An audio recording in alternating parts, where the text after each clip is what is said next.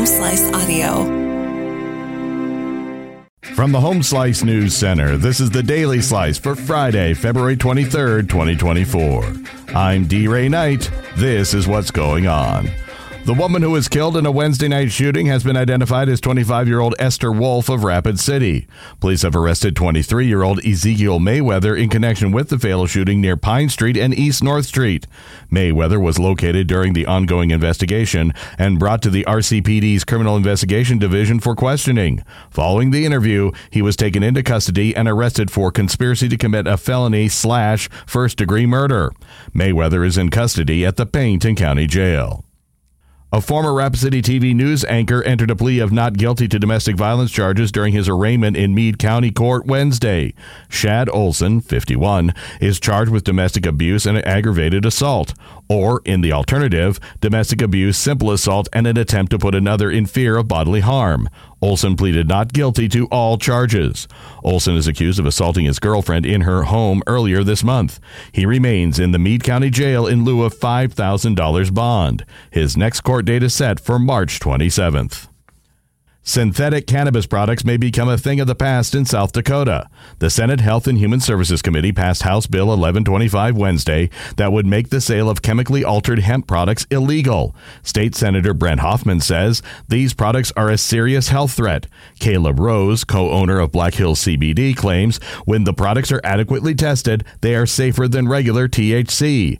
Rose believes this legislation will open the door to more CBD restrictions in the future, emphasizing this change only impacts businesses, not consumers.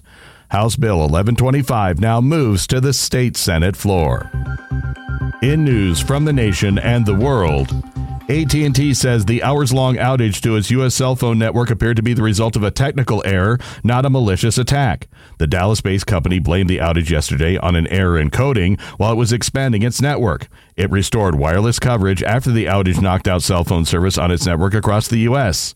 Outage tracker Down Detector noted that the outages began around 3:30 a.m. Eastern Time and peaked at around 73,000 reported incidents.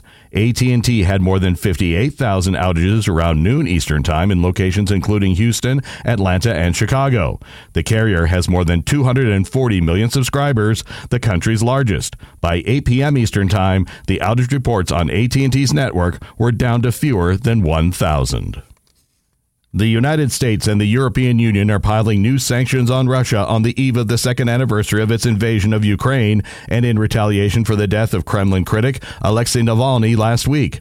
The U.S. Treasury Department plans to impose more than 500 new sanctions on Russia and its war machine in the largest single group of penalties since Russia's invasion of Ukraine on February 24, 2022. Also Friday, the European Union announced it's imposing sanctions on several foreign companies over allegations that they have exported dual-use goods to Russia that could be used in its war against Ukraine. A private lander has made the first U.S. moon landing in more than 50 years. Intuitive Machines lander touched down Thursday, but left flight controllers scrambling before gaining better contact. Tension mounted in the company's Houston Control Center when there was no immediate word from the lander following the designated touchdown time. A faint signal finally was acquired. Once communication was improved, the company confirmed the lander was upright and starting to send back data. The landing put the U.S. back on the moon for the first time since NASA's Apollo moonwalkers. Your weather forecast from the Home Slice Weather Center.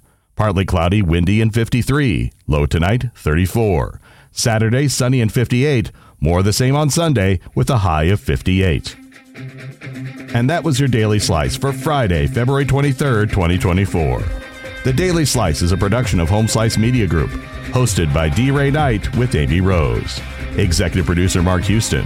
Engineered by Chris Jaquess. I'm D. Ray Knight. Have a great weekend.